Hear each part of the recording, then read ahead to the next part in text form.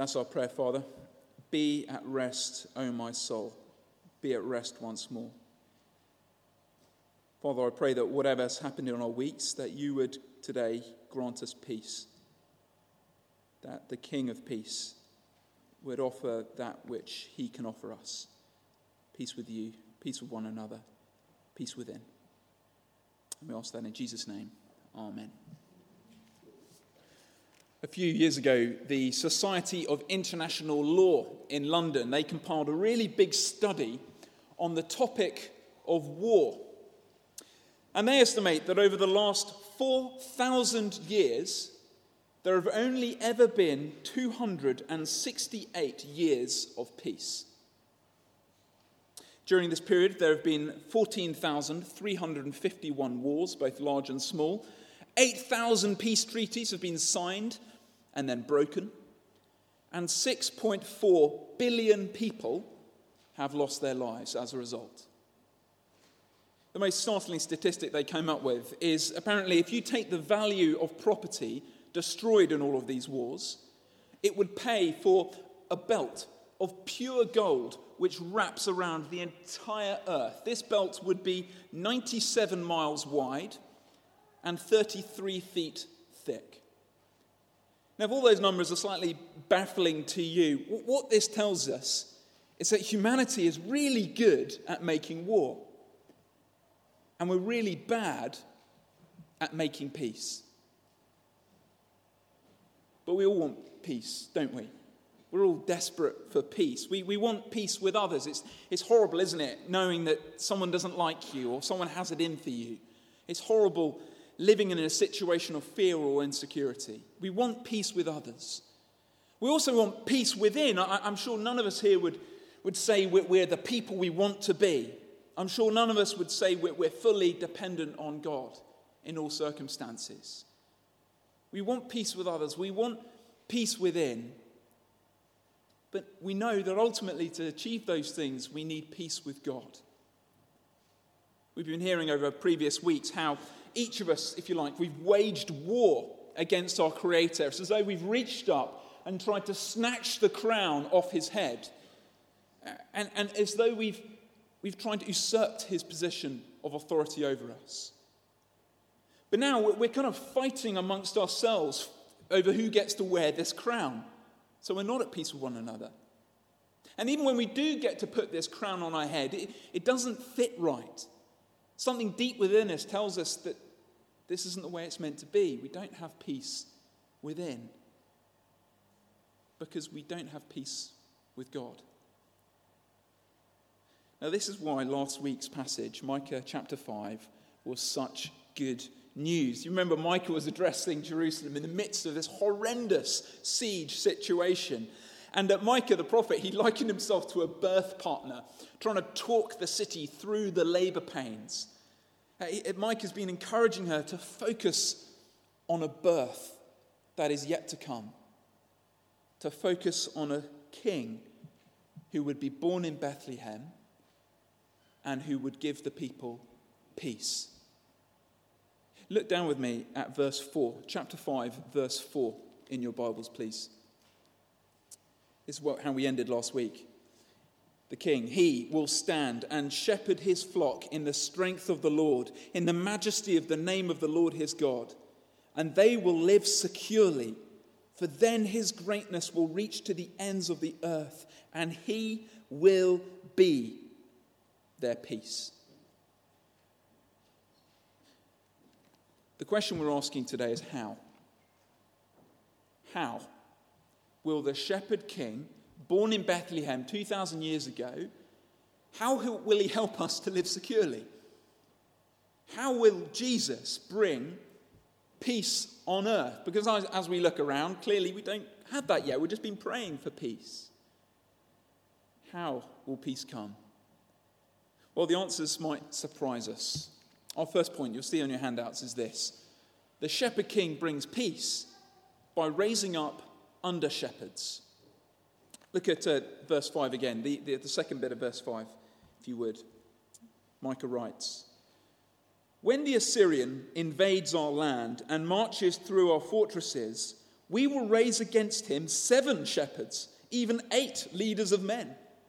They will rule the land of Assyria with the sword, the land of Nimrod with the drawn sword.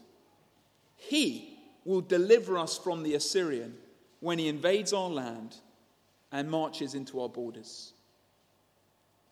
Now, this is the news which Jerusalem needs to hear. Remember, they're under siege at this time, and their king, Hezekiah, was useless. He was being slapped around the face with his own rod. But Micah points us forward to a day when the great shepherd king will raise up a perfect number of under-shepherds. And these under-shepherds, we're told, will not only drive the Assyrians off the land of Israel, but will actually go on the offensive and conquer their land, the land of Nimrod, which is Babylon and Assyria and that whole region. But we're faced with a bit of a problem. The problem with these verses is that in the pages of the Old Testament, this never happened. No king of Judah ever mustered an army which marched into Assyria and marched into Babylon, vanquished the enemy, winning peace for everyone back in Israel. It never happened. But it did happen in the pages of the New Testament. There we read how the Lord Jesus Christ, our great shepherd king, he mustered an army of believers, the church. He raised up under shepherds, pastors, as we heard from 1 Peter 5, to lead them. And he calls his church to fight against his enemies, all in the pursuit of peace. Now, I don't know what you make of this sort of militaristic language. It might not sit well with us, but we have to deal with it because repeatedly through the Bible, Christians are called soldiers. We're not soldiers with guns and grenades and bombs. In fact, if you remember when Peter tried to pick up a sword to fight for Jesus, Jesus told him off and said, "No, don't do that. My kingdom's not of this world." No, we don't fight with violence. No, our sword is the sword of the Spirit. Our sword is the word of truth. Our weapon is the good news of Jesus Christ. It's a weapon which our enemy, Satan, cannot stand against. And it's a weapon no one can stand opposed to. As a church, we sometimes sing this song, "O Church Arise." Do you know that one, "O Church Arise"? I love this line. It has, I won't sing it to you, you'll be glad to hear. But it has these words: "Our call to war, to love the captive soul, but to rage against the captor. But with the sword that makes the wounded whole, we will fight with faith and valor."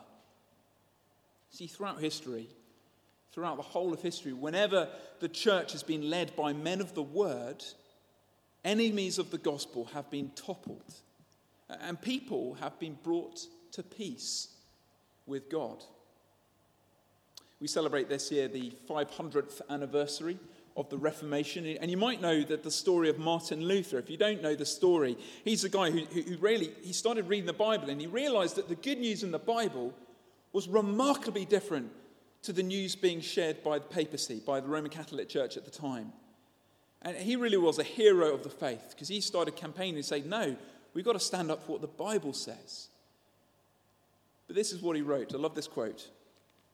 Luther said, "I simply taught, preached, and wrote the word of God. Otherwise, I did absolutely nothing. And while I slept or drank beer with my friend Philip, the word of God so greatly weakened the papacy that never a prince or emperor did such damage to it. I did nothing. The word did everything." There's enormous pressure these days for church pastors to be so many things. Book after book after book comes out. We're all expected to read them, telling us we need to be businessmen, we need to be psychiatrists, we need to be social workers, we need to be advertising experts. But first and foremost, church pastors are to be teachers and modelers of the Word of God. we shepherd God's people not by the force of our personality or by innate power or by authority or by impressiveness. We shepherd by living and speaking the word of God. So please pray for your under-shepherds. Please pray for those who teach and preach God's word here. Pray that we would personally live out what we're saying. Pray that we aren't distracted away to other concerns. And we should pray that this church would continue to raise up more and more under-shepherds for the blessing of God's church, the army. So there's our first point. The Shepherd King brings peace around the world by raising up under-shepherds to lead his people into battle. But our second point, the Shepherd King brings peace by sending his remnant among the nations.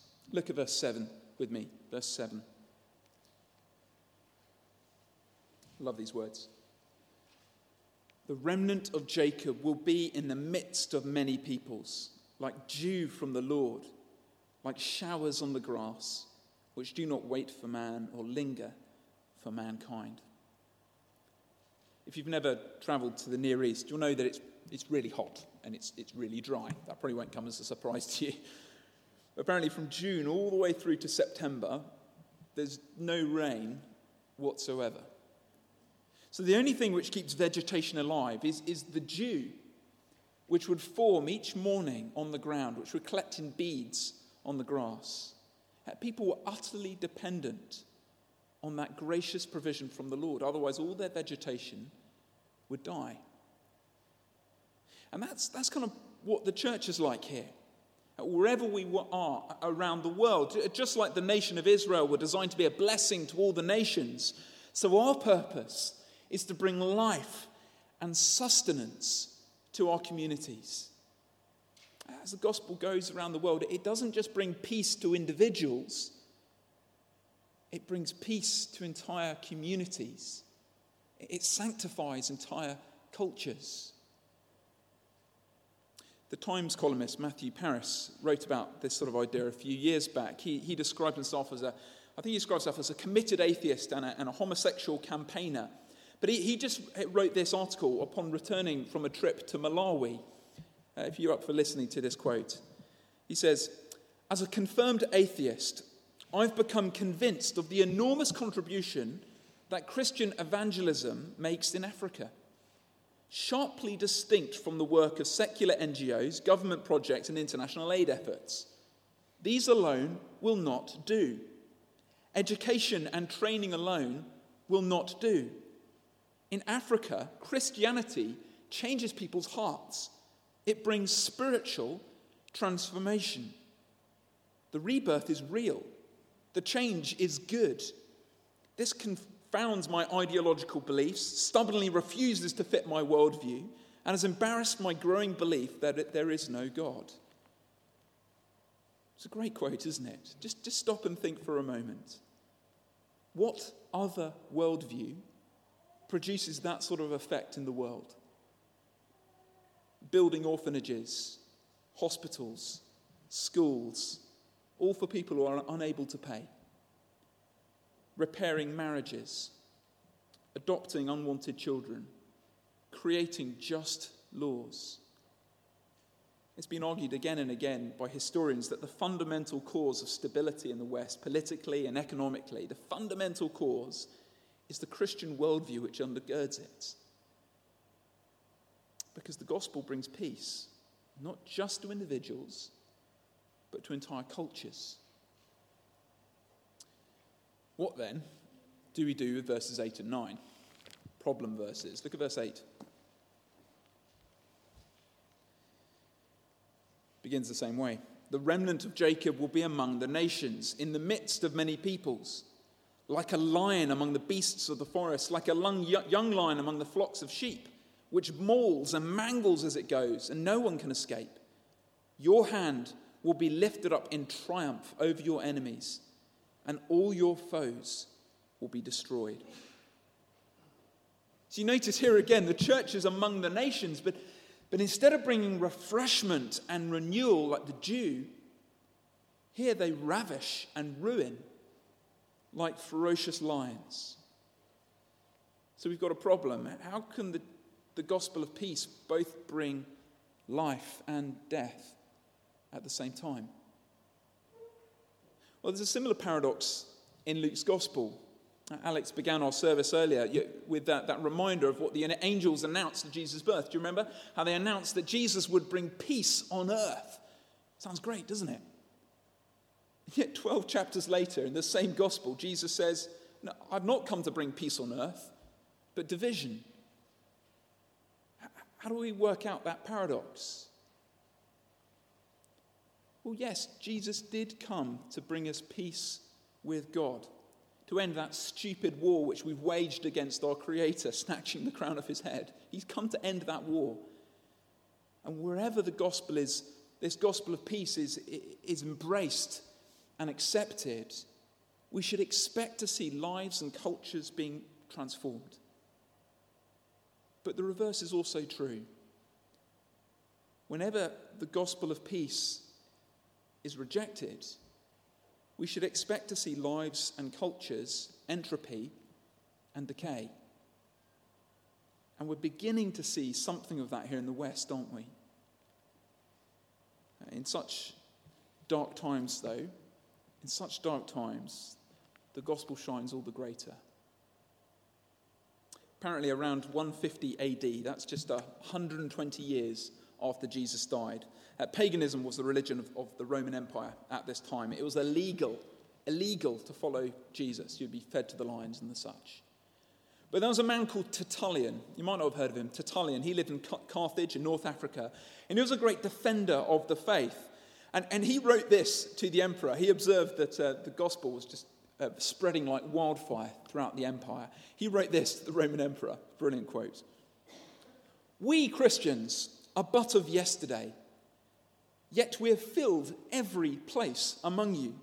Cities, islands, fortresses, towns, marketplaces, camps, tribes, town councils, the palace, the Roman Senate, the forum.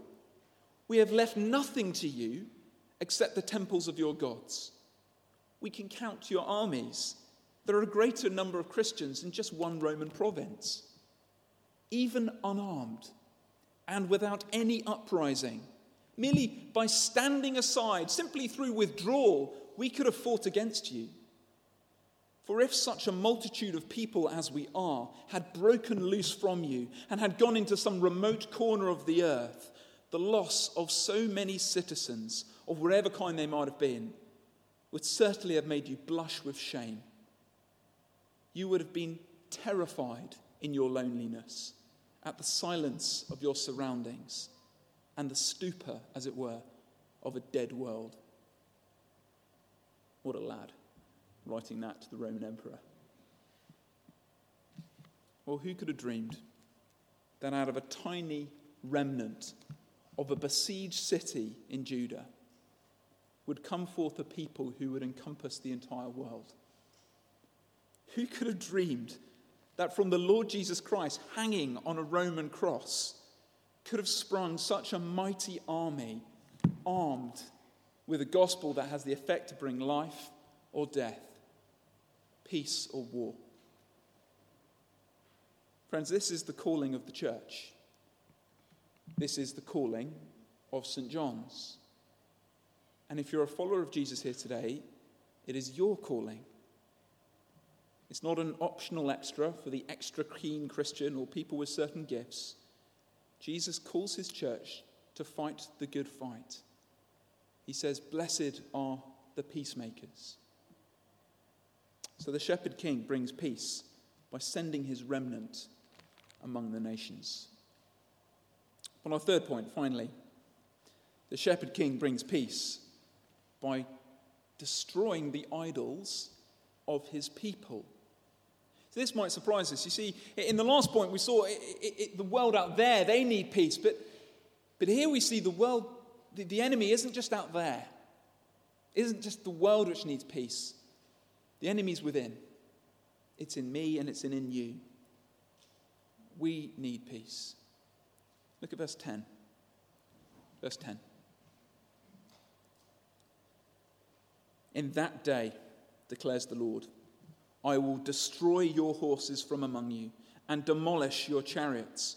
I will destroy the cities of your land and tear down all your strongholds. I will destroy your witchcraft and will no longer cast spells. I will destroy your carved images and your sacred stones from among you. You will no longer bow down to the work of your hands. I will uproot from among you your Asherah poles and demolish your cities. I will take vengeance in anger and wrath upon the nations that have not obeyed me. Now, upon reading that bit, you might think, oh, that sounds like bad news. That sounds like really bad news. But remember, we're in the happy bit of Micah. This is good news. I want to persuade you, this is actually really good news. Because our Father is determined for his children to believe in him alone. So he's in the process, if you like, of removing our idolatries, our self-securities, and our dependencies on other things. Last week I told you the story of Tiani Butters. If you were here, you might remember that. She was a young girl, I think she was 19 years old, who got horribly addicted to crystal meth. Wonderfully, though, her dad came and saved her out of that drug den. Remember, he had that axe in hand. He hacked down the door. He burst his way in, and he tore her out of that place. He saved her. He was determined to get his daughter safe. But the battle wasn't over once they got out of the drug den. He put her into rehab. And there, the painful process of removing her drug dependency began. It's a painful process of detoxing what she had been relying on. For Judah, in these verses, that meant removing her military machine. You might remember from chapter 1, the city of Lachish, the fortress town of Lachish. They thought, well, who needs God? We've got chariots, we've got enormous towers and walls. We don't need God. And so when Assyria came tearing through, God made sure Lachish fell. You can go to the British Museum and see the remnants of it. God wanted his people to see they have to depend on him alone. I wonder what might our strongholds and our chariots be? I guess it could be anything which we place our security or identity in outside of our Creator. And I've been thinking about it this week. I think it's actually quite hard to work out. It's quite hard to put your finger on, yes, that's where I put my security. It's often only when we lose something that it kind of comes to light. So, for example, we only see that we've been putting our security on our stocks and shares when the market crashes and our heart breaks. We only see that we've been placing our security in our position at work and our employment when we lose our job. We only see our security as placed in our prestige and what people think of us when we publicly lose face or publicly mess up. Every time we suffer or face a knock or are set back somehow, we should be willing to ask ourselves, what area of self-security is God exposing to me? But notice, God doesn't just want to remove our self-securities. He also wants to remove our idols. For Judah, that meant destroying her witchcraft and divination. That was the way in which they tried to forecast and control the future. And also, he says he's going to destroy her Asherah poles and sacred stones. These were the kind of sites where you'd go to have sex with a cultic prostitute in the hope of being made more fertile. Now, you might think, oh, that sounds all rather primitive. We don't have idols like that today. But actually, there's a strange correlation between that and our idols. Perhaps we too are desperately trying to forecast and control our futures. Bowing down to our children's education, bowing down to our health plan, bowing down to our savings account, desperately forecasting, controlling what is ahead. Perhaps we too are worshipping the cult of fertility, believing that our culture's lie that sex and marriage and children will solve all of our problems. I don't know, what are idols? If those don't hit the mark for us, if you're up for this, I've got 4 diagnostic questions that we might ask ourselves to try and work out what our idols might be. 4 questions. Firstly, what do you habitually daydream about? That is, where are you looking for your joy, your purpose, and your satisfaction? What do you daydream about? Secondly, what are you furious about being denied?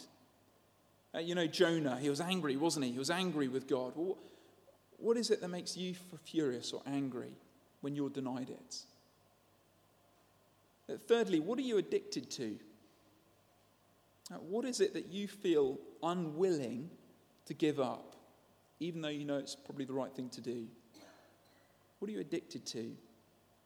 And 4th question, what is it that you spend your disposable income on? It's been said, hasn't it, that a Christian should have a distinctive bank account, a distinctive bank statement. Well, where do you spend your disposable income? It's a good question as we approach our Gift Sunday, the 19th of March. See, our idols, they promise us so much, don't they? They promise a great deal. They promise us peace. They promise us security. They promise us identity and life and enjoyment. But just stop and think, what do they actually deliver? What do they make true on, which they've promised? You see, like Tiani Butters in her detox in rehab, this process of losing our dependency will often be really quite painful. And it's going to look different for each one of us, because I guess all our idols are different. But I guess in the very midst of that pain, we must always remember the reason for it. We have a Father. We have a Father who is preparing us to come home with him. And this process, which is beginning now, it will be completed fully on the day that Jesus returns. It's going to be a day when we'll be made fully obedient with a whole heart and a whole of our mind and the whole of our strength. It will be a day when God will be our sole chief joy, our chief glory. It will be a day when we can enjoy peace and security with our King forever. Early last century, 2 Christian ministers were having a holiday together at walking in the Scottish Highlands, and there they came across a young lad who was looking after some sheep. But they waved him over, but he didn't hear them. They soon realised he was a deaf mute, and they thought no one's probably explained the gospel to this young lad. And so they sat down with him, and I think over the process of an hour at least, they're trying to sort of use charades and sort of hackneyed sign language to try and communicate the gospel to him. They taught him just one verse from the Bible, the very first verse of Psalm 23. You know it, the Lord is my shepherd. Just five words, the Lord is my shepherd. And through sign language, they managed to communicate the gospel. They said, God is the only one. The Lord, he's the ruler of all. The Lord is. Our trust in him is a present tense thing. It's not something we did on a youth group 14 years ago. It's a present tense trust. The Lord is He's my shepherd. He promises to be my personal Lord. The Lord is my shepherd. He's my loving, self-sacrificial Saviour. And so through sort of sign language, and they managed to communicate this gospel to him. And they left that boy that day with that understanding of the gospel. Tragically, 6 months later, the boy was up on the hills. He was looking after his sheep, and there was a rock slide, and he was completely subsumed by boulders and gravel. And when the villagers finally managed to dig the boy out from under the rocks, they found him holding on to his 4th finger. The Lord is my shepherd. Apparently this story was retold in a church near where the boy lived. And when the story is being told, the rather proud MP was visiting that day, as MPs do. They sort of came in and wanted to be seen. But he heard this story of this young lad. And that day he gave his life to Christ. And 30 years later, when that MP died, they found him clutching his 4th finger. The Lord is my shepherd. Both he and that boy died at peace with their Creator. As I close, may I ask, is the Lord your shepherd?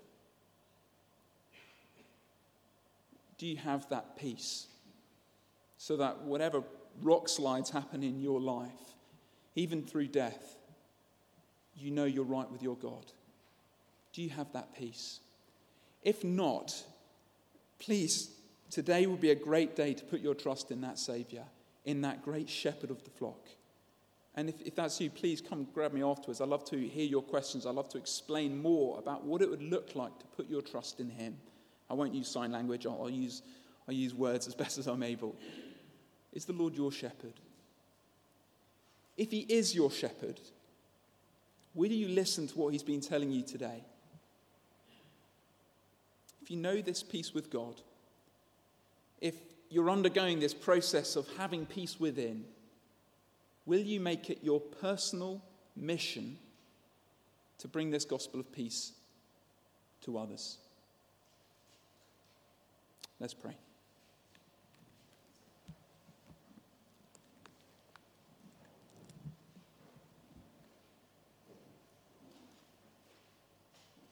The Lord is my shepherd. Father God, thank you so much for the Lord Jesus Christ. Thank you for his death on the cross. And as we prepare now to come to your table, to remember and celebrate what your great King has done for us, give us peace, we pray, both now and on into this week. In Jesus' name, amen.